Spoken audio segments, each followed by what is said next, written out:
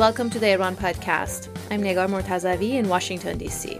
In this episode, we talk about U.S. sanctions imposed on Iran and how the sanctions regime has been set up over the past 4 decades.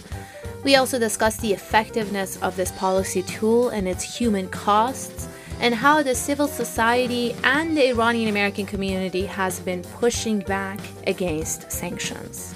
My guest today is Tyler Cullis, a counsel at Ferrari and Associates here in Washington, where he focuses on U.S. economic sanctions and has years of experience working with financial institutions, multinational corporations, and private individuals regarding U.S. sanctions involving Russia, Iran, and Cuba.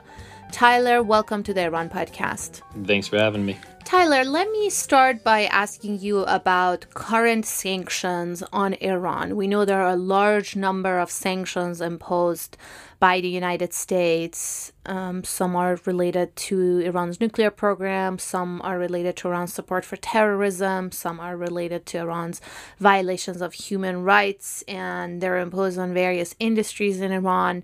Walk us through the different types of sanctions currently imposed on Iran by the United States.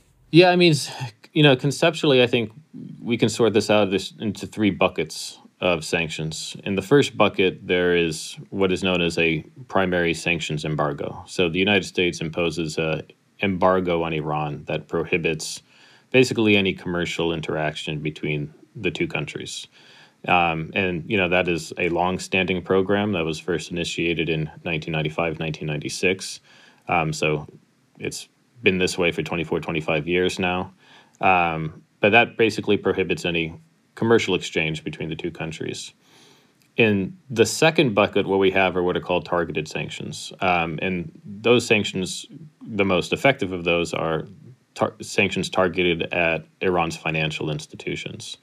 So the United States maintains a number of sanctions authorities under its counterterrorism, its non-proliferation and its human rights programs, and it uses those authorities to sanction Iran's financial institutions in ways that effectively isolate those financial institutions from the global financial system. The way it does it is, somewhat complicated, but, the core matter that the United States puts in front of foreign banks is you can either do business with the United States or you can do business with Iran. And for most banks, that's not really a serious proposition, so they elect to forego any continued interaction with Iran's banks. In the third bucket, we have what are called sectoral sanctions, and sectoral sanctions target broad sectors of Iran's economy, isolating those sectors from being able to engage with the outside world. During the Trump administration, those sanctions were used exhaustively.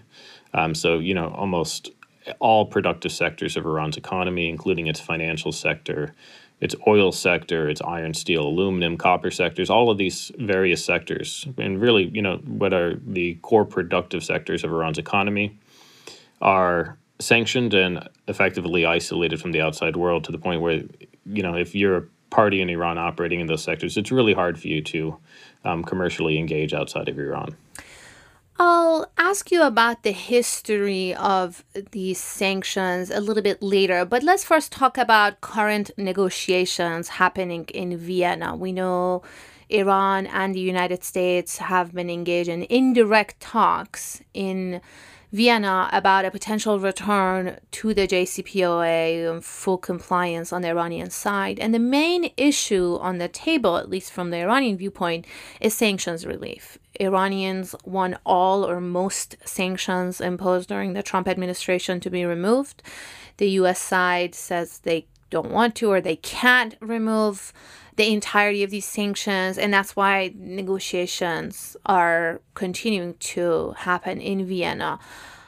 Talk about what's being discussed and the different layers of sanctions that we're talking about, and also explain how the Trump team basically created a landmine for Biden to prevent or complicate his potential return to the nuclear deal with Iran. Yeah, I mean, in May 2018, President Trump withdrew the United States from participating in the JCPOA and reimposed all of the JCPOA sanctions and some additional sanctions as well.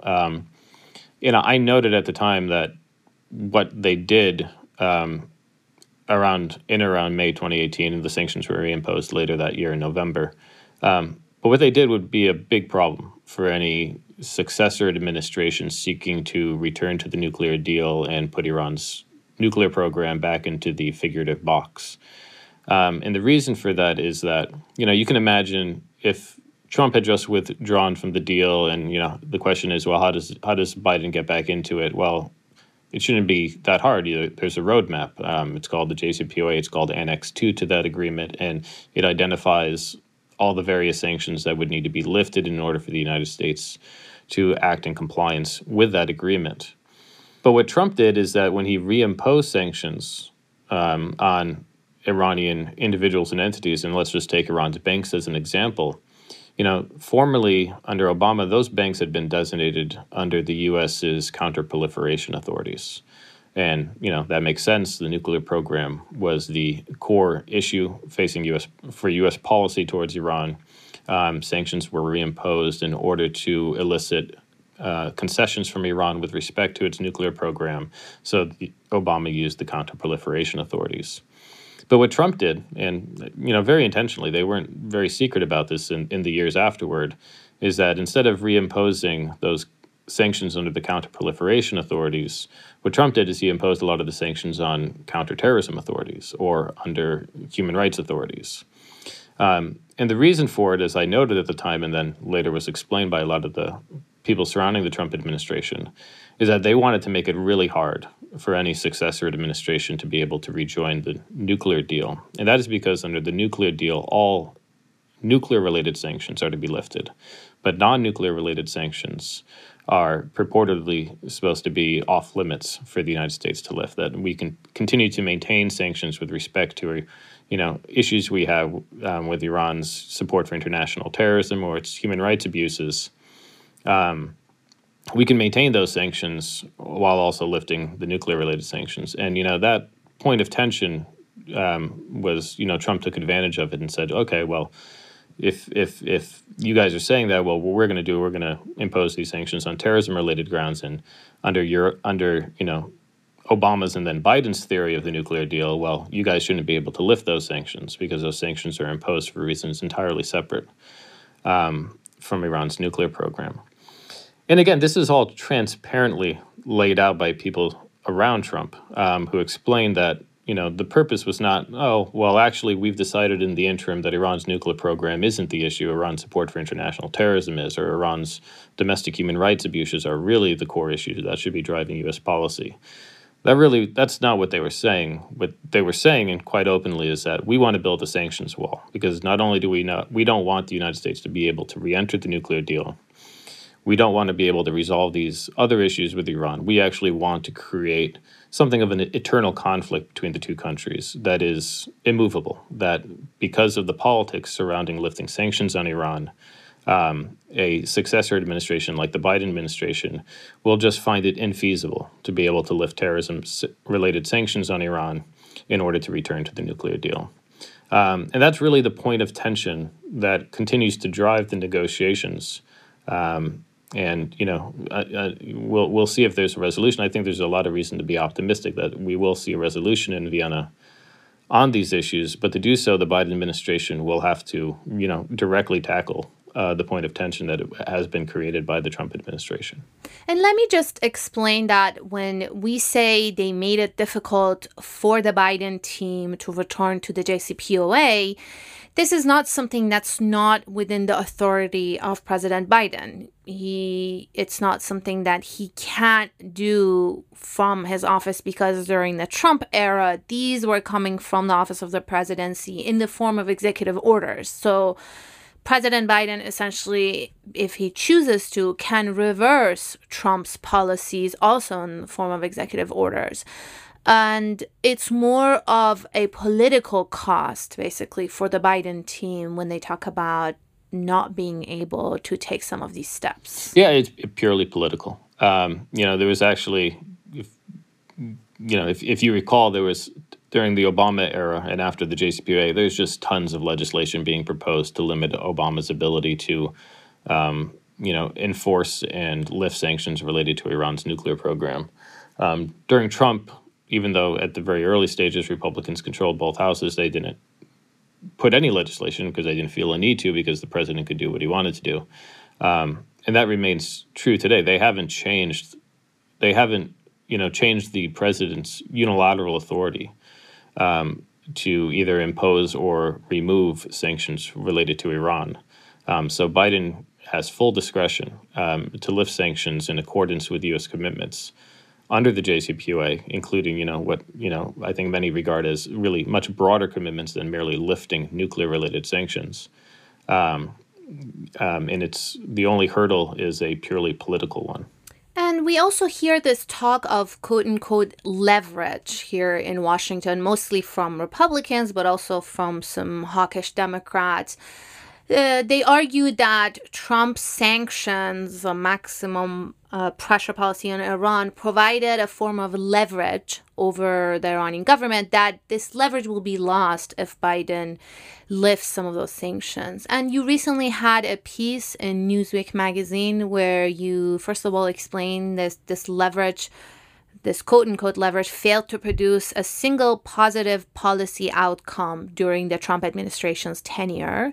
And then you argue that, in fact, a U.S. return to the JCPOA and potentially lifting of some sanctions would, in fact, increase U.S. leverage. And you explain that this would happen in three important ways. Tell me what those are. Yeah, I mean, and just to pull back just a little, I think we talk about leverage in D.C. when really what we're talking about is the power to impose pain. And no one questions the United States' power to impose pain on Iran. Well, it doesn't sound good when you call it the power to impose pain. So that's probably why a lot of people prefer to go with leverage. Yeah, I mean, I think people have a mistaken. I think there's just you certainly see this, with the way the Republicans are talking about the issue right now. They just have a mistaken idea as to what constitutes leverage. Leverage is, we want to. Do we have the power to change how a nation state like Iran is acting in ways anathema to our interest? And we use leverage in order to, get that change of behavior in ways that are conducive to our interest. The power to impose pain is something else. We just have the power to hurt you, even if we have no chance. And we saw that with the Trump administration over the last 4 years. They crippled Iran's economy. They imposed a sanctions program without any historical modern precedent. And yet they didn't achieve a single policy objective that they set forth with Iran. In fact, things went in the exact reverse. Iran's nuclear program was allowed to leave the figurative box and accelerate. Iran's regional activities took on a much more aggressive posture. And, people forget, but Iran, basically test fired missiles on U.S. forces in Iraq in response to the assassination of their general Qasem Soleimani, which, and the United States had no real response to that. The Trump administration certainly exhibited the power to impose pain, but it had also exhausted whatever leverage it had by the mere fact that there's not much more the United States can do. And I think that, that gives rise to really what these 3 points on how a return to the nuclear deal would help restore U.S. leverage with respect to Iran.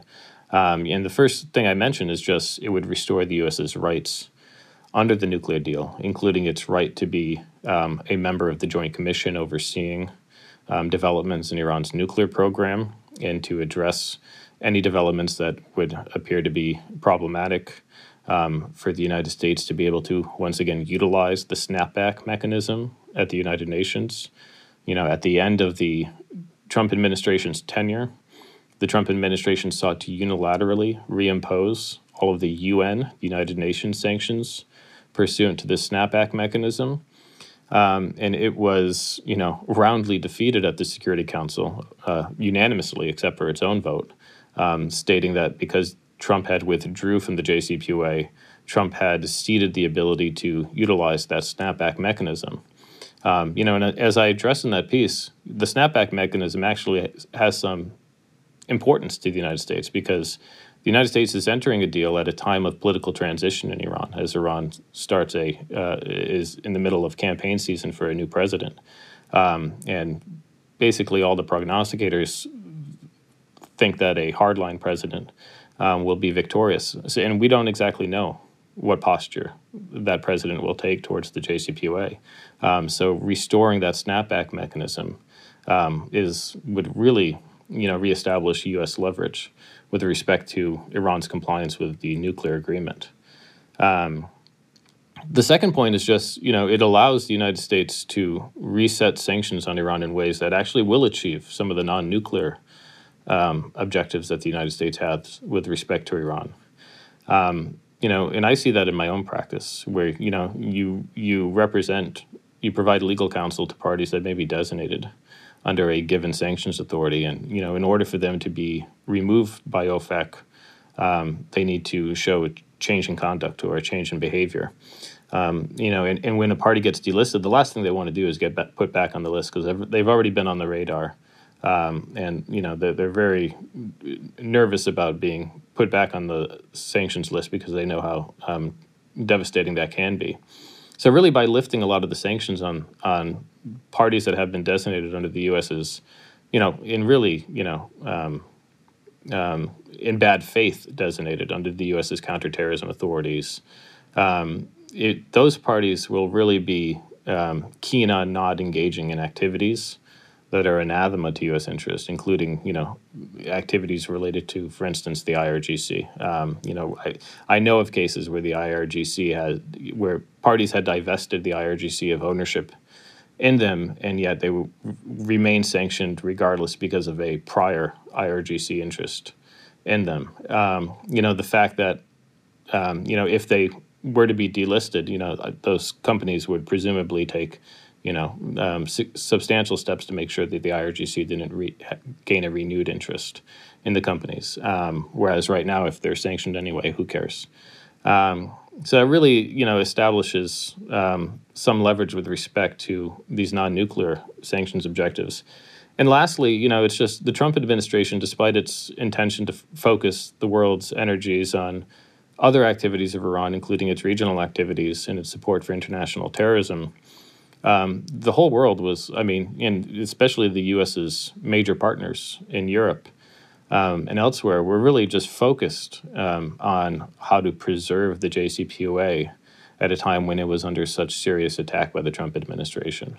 And the idea that Biden would return to the JCPOA would allow the United States to really build a coalition again to address other activities of Iranian concern, whether that be what the Biden administration talks about in a longer, stronger deal with Iran with respect to its nuclear program, whether that involves Iran's regional activities, whether that involves Iran's ballistic missiles.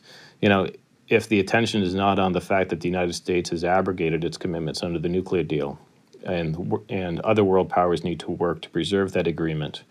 In the interim, the Biden administration may be able to refocus attention on activities of prevailing concern with respect to Iran.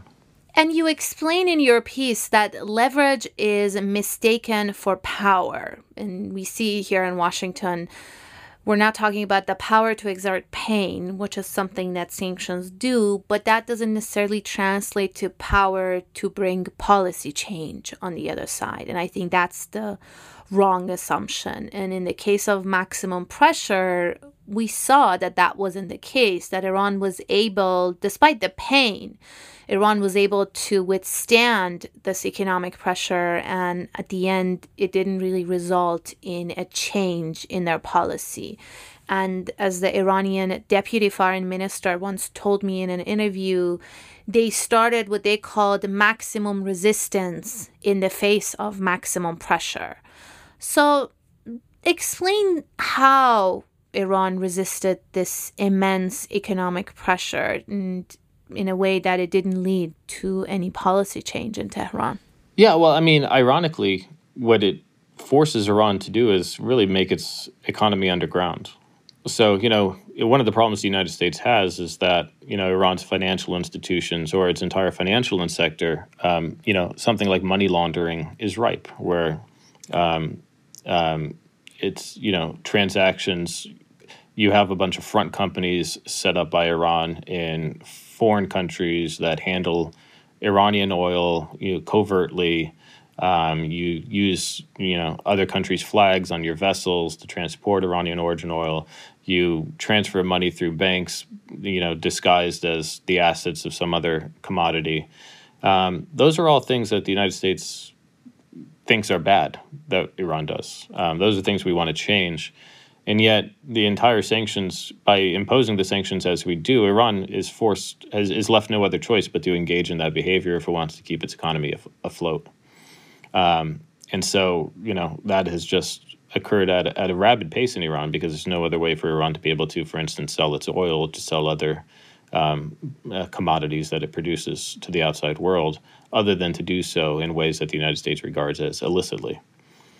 But, what's ironic is that, Iran has been under what is, in somewhat an effective international boycott of its economy. And really, that boycott took on historical proportions under Trump. But this goes all the way back to around 2006, 2008, 2010. So Iran's been under these conditions for 10 to 12 years. And even during the period where sanctions were relaxed under the JCPOA, they were relaxed for 2 years, and not many parties wanted to go back into Iran because there was a lot of reluctance and hesitance as one of the aftershocks of the prior sanctions. So Iran's economy never really restored its relationships to the outside world, even during that interim period. And when you consider that a country is under such punishing economic sanctions for a period of 10, 12, 14 years, it's no surprise that they're able to successfully adapt their economy in ways that insulate themselves from the effect of U.S. sanctions. And, that's also one of the reasons I talk about what it looks like for leverage to be restored in the Newsweek piece, is that really what the United States has done is it's exhausted any sanctions leverage it had by its, imposition of punishing sanctions for this extenuated period of time in ways and in a situation in which we have seen Iran's economy stabilize time and time again. And that renders really U.S. sanctions an exercise in futility, that we don't really have the ability to change Iran's conduct if Iran is going to be able to successfully adapt to our sanctions, if Iran's going to be able to stabilize its economy in light of our sanctions, and if we have exhausted the ability to impose additional sanctions because there's not much left of Iran's economy on which the United States could impose sanctions. And really, there's almost nothing left. I mean, during the last few months of the Trump administration, they really exhausted all of the sanctions that could be imposed with respect to Iran. So in a situation where you've exhausted the ability to impose additional pressure, and yet Iran's economy is stabilized, whatever leverage, you've lost all leverage to change Iran's conduct in ways that would be amenable to U.S. interest. And that's why really a restoration of the JCPOA and a resetting of the U.S.'s sanctions posture towards Iran allows the United States to figure out how it could restore that sanctions leverage, particularly with respect to Iran's non-nuclear activities of concern to the United States. And when we talk about this power to exert pain, we know most of that pain is actually transferred to the population as opposed to the government. It's the Iranian middle classes, working classes, who pay the price for this economic pressure.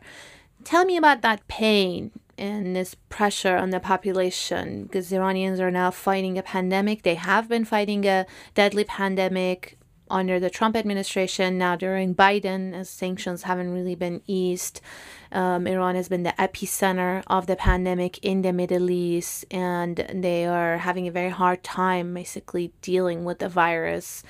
Talk about the human costs of these economic sanctions on the country. Yeah, I think at the most general level, what it really does is it is stolen from an entire generation of Iranians. A generation that if I were in Iran, I would be part of. A young generation coming of age, finding their place in the world, discovering what kind of employment they want to do.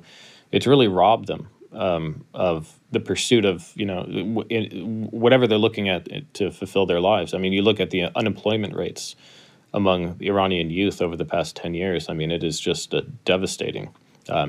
Even beyond depression level numbers, just staggering as to how many young Iranians are out of work, unable to find jobs because Iran's economy has been, cratered for the last decade due to the effect of U.S. sanctions. And then you have, even some more, pressing issues, more immediate issues, such as Iran's inability to access life-saving medicines due to the effect of U.S. sanctions and the inability to conduct basic financial transfers relating to those medicines. You consider, that was a problem even during the Obama administration that was left, unfortunately unresolved by that administration. That continued during the Trump administration and then took on, again, historic proportion once COVID hit. And all of a sudden, Iran was not only, subject to the typical depredations of being unable to access medicines to treat basic cancers and the like, but now had a pandemic under which, whether it would be able to access basic medical devices related to treatment of COVID, whether it is still able to access vaccines to inoculate the population against COVID. All of those things have been greatly affected due to U.S. sanctions. And we know that there have been exemptions or exceptions to sanctions. When you talk to U.S. officials, there's always this talking point that food and medicine and humanitarian items are not sanctions, and that kind of trade can continue with Iran. But in reality, we see on the other side, as you were just talking about, the shortages, and it seems like these exemptions have not been effective enough. Tell me how this exemption is set up and why they haven't been as effective as they should be. Yeah, I mean, as a general matter, the kind of statement that OFAC typically puts out is that generally U.S. and foreign persons are able to conduct trade in humanitarian goods, including food, medicine, and medical devices, so long as the parties to the transaction are not designated under the U.S.'s counterterrorism, its counterproliferation, or its human rights authorities. Provided that those conditions, provided that you're not dealing with such designated persons, sanctioned parties, then the trade is accepted from any other prohibitions under U.S. law. The core issue is that almost all of Iran's banks are designated under one of those authorities. So in order to conduct trade in, medicine with a foreign pharmaceutical company, the foreign pharmaceutical company wants to be paid, and they want to, find a way to transfer that payment to them, and it has to originate from an Iranian financial institution. But that Iranian bank is almost in all cases designated under either the Counterterrorism Authority, the Counterproliferation Authority, the Human Rights Authority.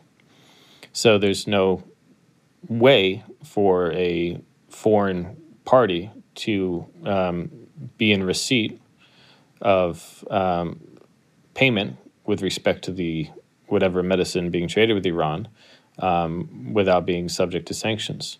Now, OFAC's response would be, well, there are some banks, and we have created some. So, for instance, when they designated the Central Bank of Iran under the Counterterrorism Authority, they also issued a general license and some interpretive guidance that stated that the Central Bank of Iran could be used with respect to trade in humanitarian items. Well, the other problem is that even when they do create those exceptions, a lot of times the foreign banks who are, banking on behalf of the foreign pharmaceutical companies don't want to handle any transactions for Iran anyway. And part of the reason they do is because there's no commercial value for them in doing so, and there's a lot of legal risk. And it doesn't matter how many, I've done this. I do this work in my, as well, which is you write an advisory opinion for a foreign bank, explaining that the transaction is accepted from any applicable U.S. sanctions prohibitions, and the bank says, okay, but we still don't want to do it because we're not making much money off the deal. And there does remain legal risk. You can't give me 100% assurance that any given transfer is not going to go through a sanctioned party. So why are we going to take that risk? And it's, there's some people have a saying about OFAC where OFAC is able to prevent any party from doing anything, but is unable to have any party do something. And that's really the way sanctions work. OFAC can ensure that a foreign bank doesn't conduct a transaction with an Iranian financial institution, but OFAC throws up its hands and says, "Well, we can't do anything. We can't make them do anything."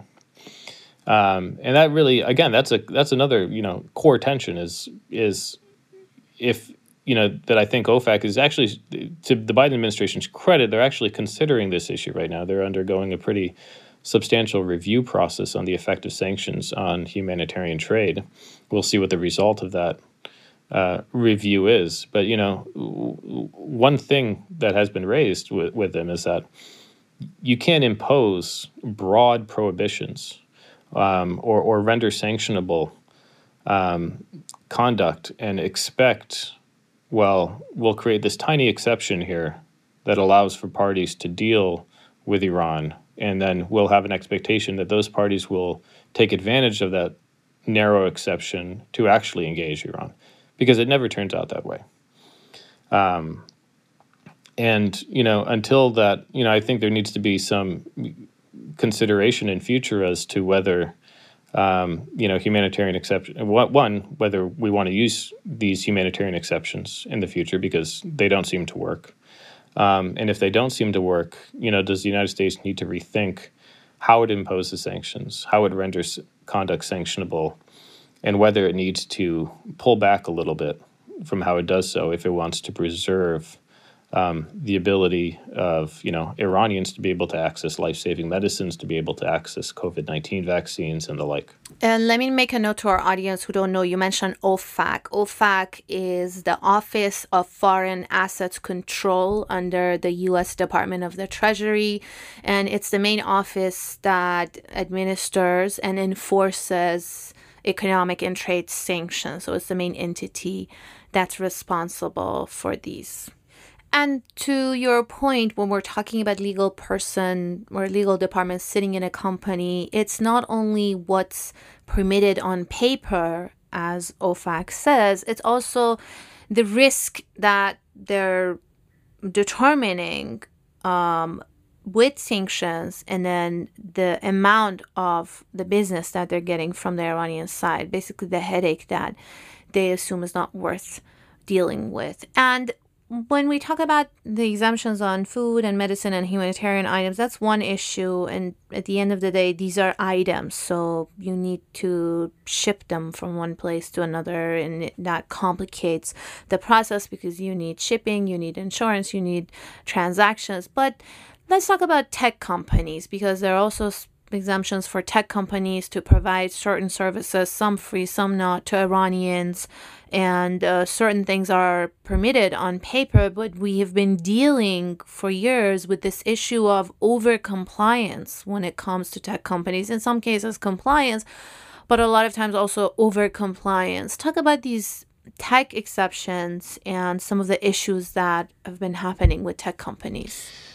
Yeah, what you have really is, you see this a lot. So the exception you're talking about is a license. It's called General License D1, which is really a license is an exception to the U.S.'s embargo with Iran. So it actually allows a limited form of commercial interaction between the United States and Iran. In this case, the United States and the Iranian people, because, for instance, the Iranian people are able to have Gmail accounts.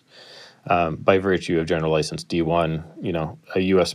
Apple is able to send and sell its products in Iran by virtue of General License D1 and the like. Again, the issue is, for instance, does Apple have a sales outfit in Iran? No, because it's not as simple as being able to sell a laptop in Iran. It's also, well, we need to have a banking relationship. We need to set up relationships with, we need to have storefronts. We need to have franchise agreements and the like. And those categories of transactions are not authorized under General License D1. And moreover, Apple would have, be at risk of reputational harm if it decided to engage in any of those transactions with Iran.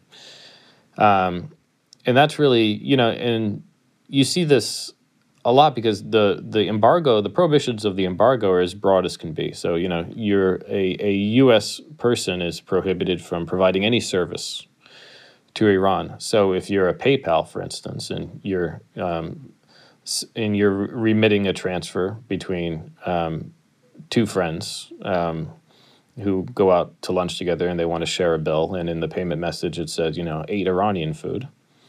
And this is in the U.S. We're talking about Yep. people in the United States having Iranian or Persian food made in the United States. Yep, two people, exactly. And you put in the payment message, say, Iran restaurant.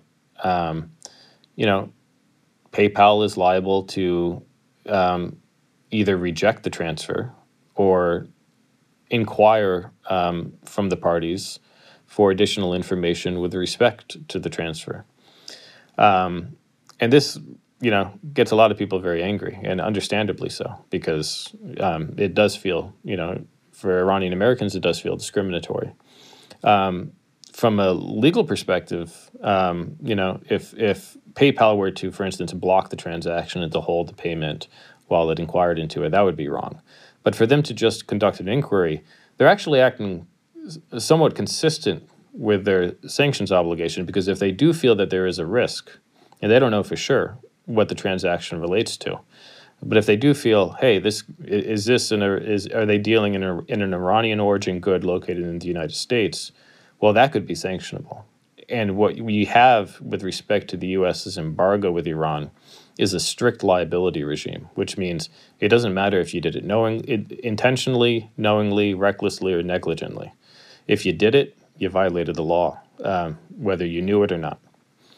So PayPal has to take extra precautions to be sure that whatever item is whatever item is underlying a given remittance, that the item is not itself subject to U.S. sanctions. That puts them in a bad position. It puts the two Iranian Americans going out to eat at an Iran restaurant in Virginia in a bad position because they feel like they've been discriminated against, very understandably.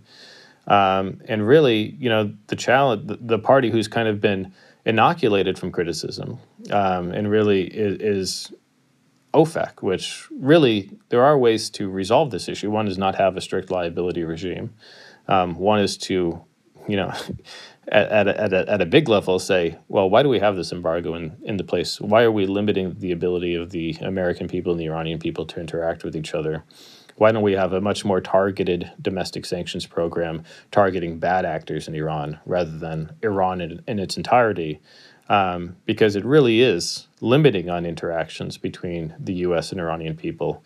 And it really creates a bad taste for a lot of people here in the United States as well, in the example we give where, hey, I'm just trying to go out to lunch with my friend in Virginia. We go to an Iran restaurant and you're telling me that you need an inquiry, you need to see the bill or something because you want to check to make sure that the transaction is not sanctionable.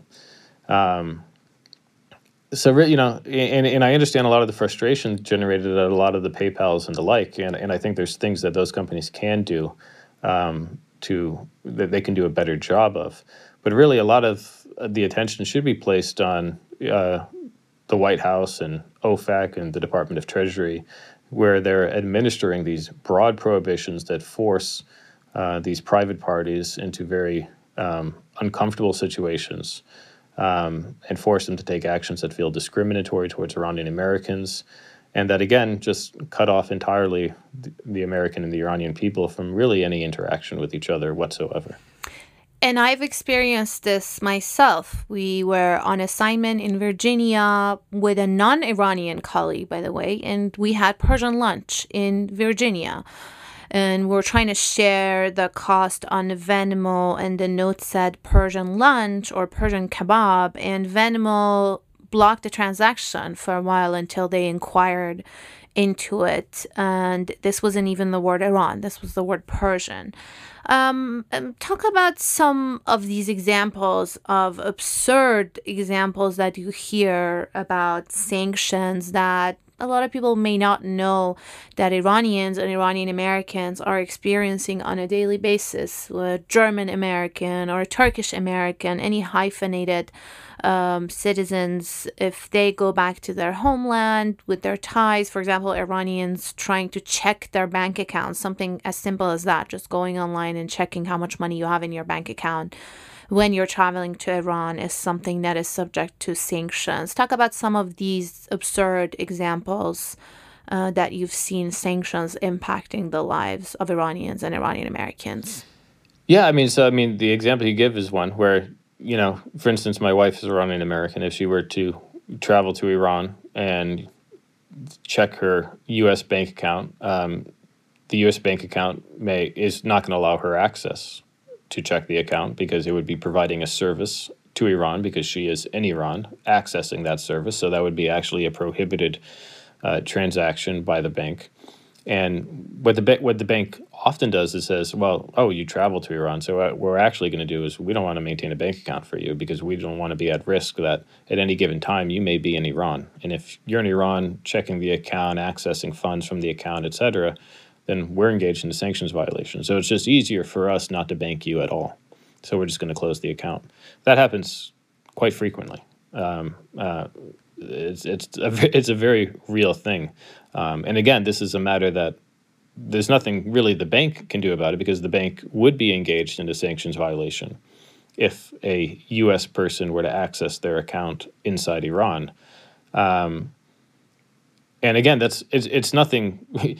Ironically, people say, well, it's nothing typical. It's nothing that is limited to it being an Iranian American. If I, as an American, travel to Iran and access my bank account, that likewise would be a sanctions violation. And again, that's just an issue that OFAC could deal with, could handle. It could, either limit the relevant prohibition. It could create a license exception. There's ways it can remedy those problems. Those problems have been brought to its attention for a number of years, and they just haven't done anything about it, unfortunately. Really the most egregious case that I can think is when you have Iranian students on student visas coming to the United States, and they come to the United States, they bring what cash they need for living expenses with them. They open a bank account, they put it in the bank account, and then they go 3 weeks later, they go buy groceries while living on campus, and they check out, and their debit card doesn't work anymore. And they're forced to be embarrassed there at the grocery store because they can't pay for the items. They call their bank.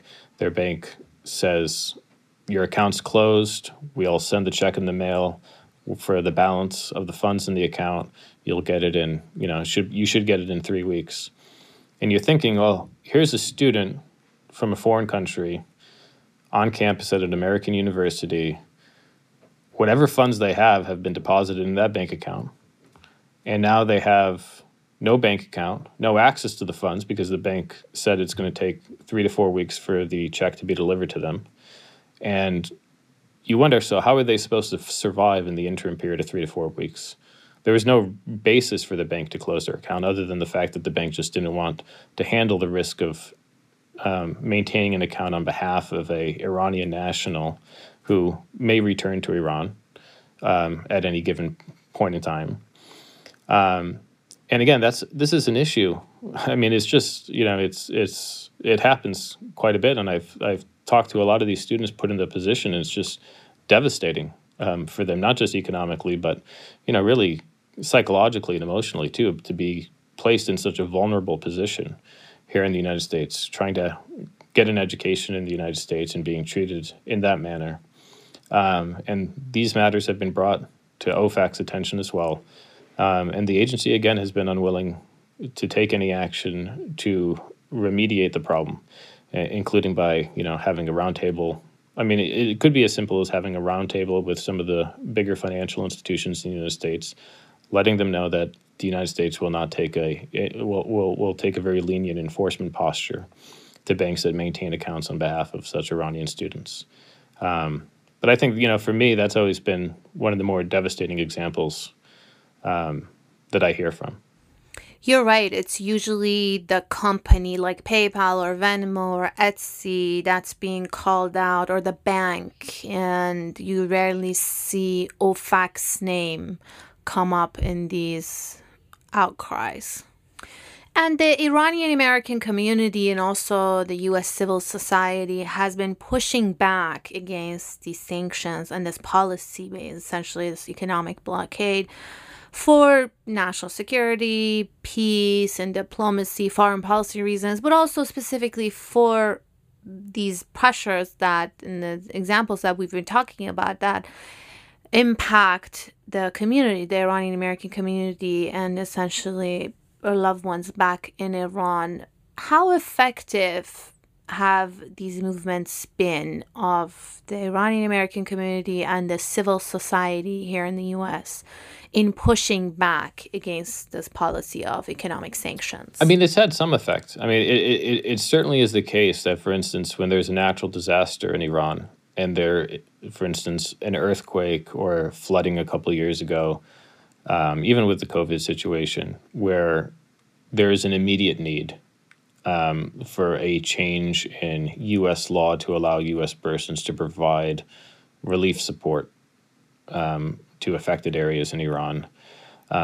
Civil society groups in the United States, including Iranian American organizations, have been front and center in pushing whatever administration is in power to change the laws to allow for immediate relief and to effectuate that relief. And I think, at that level, it's been pretty successful. That, I can imagine in this current environment with the Biden administration in office, that if something were to arise that would appear egregious on its face, that these groups would be able to have the connections, have the contacts in the White House, and would be able to put the pressure on the White House to effectuate an immediate change in the relevant policy.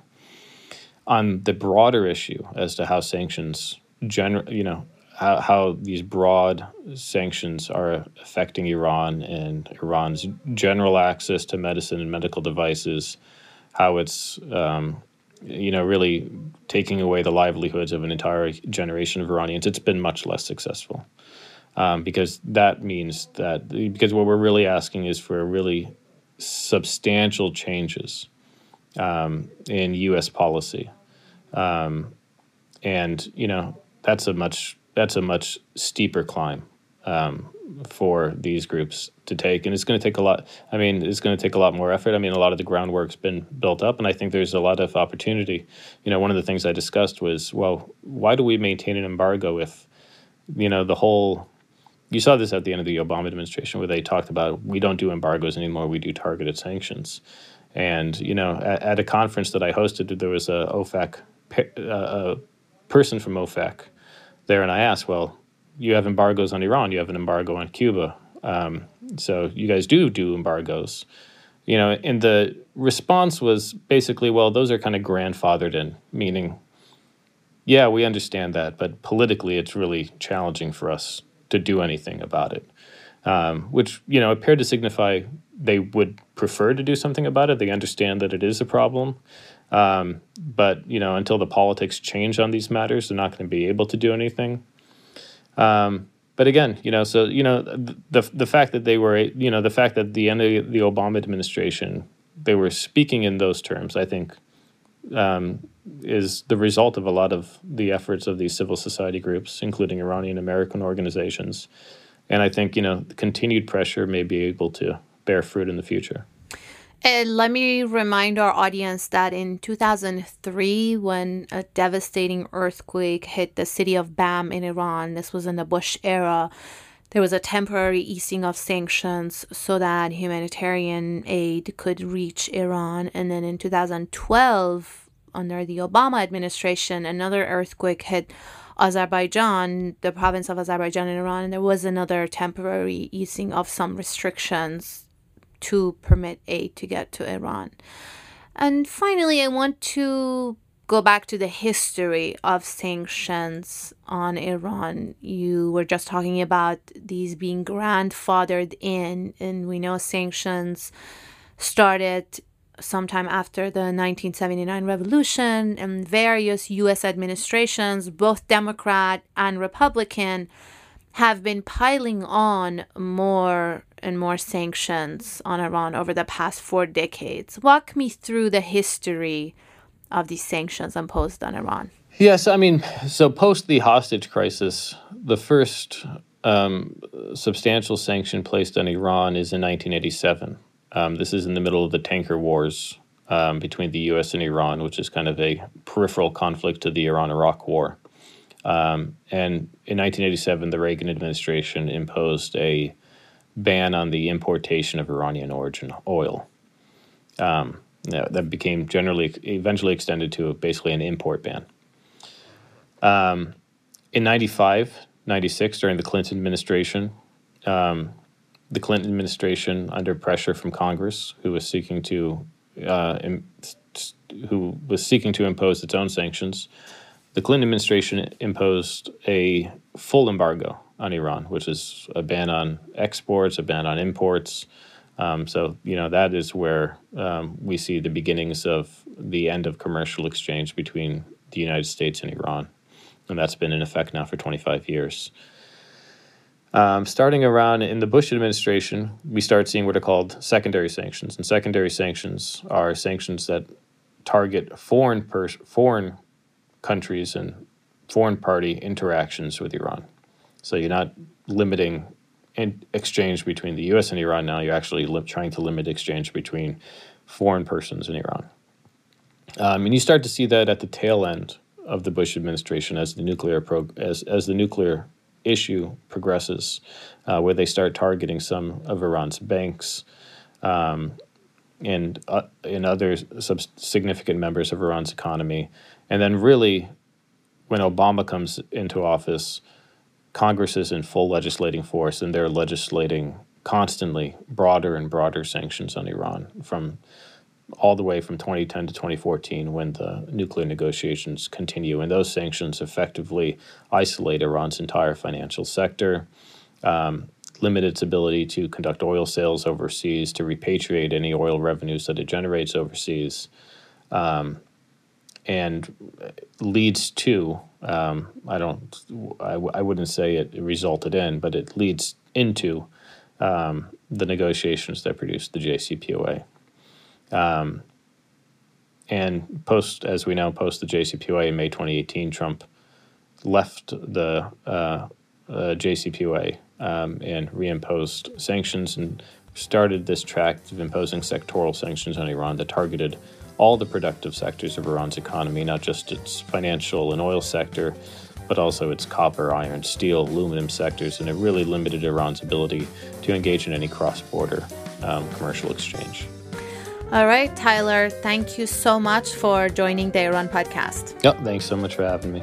That was Tyler Cullis, a counsel at Ferrari and Associates here in Washington. And thank you for listening to the Iran podcast. You can subscribe to us on your favorite podcast apps and follow us on Twitter at Iran Podcast. You can also support us by going to anchor.fm/The Iran Podcast. And then you can click on support. Until next time, goodbye.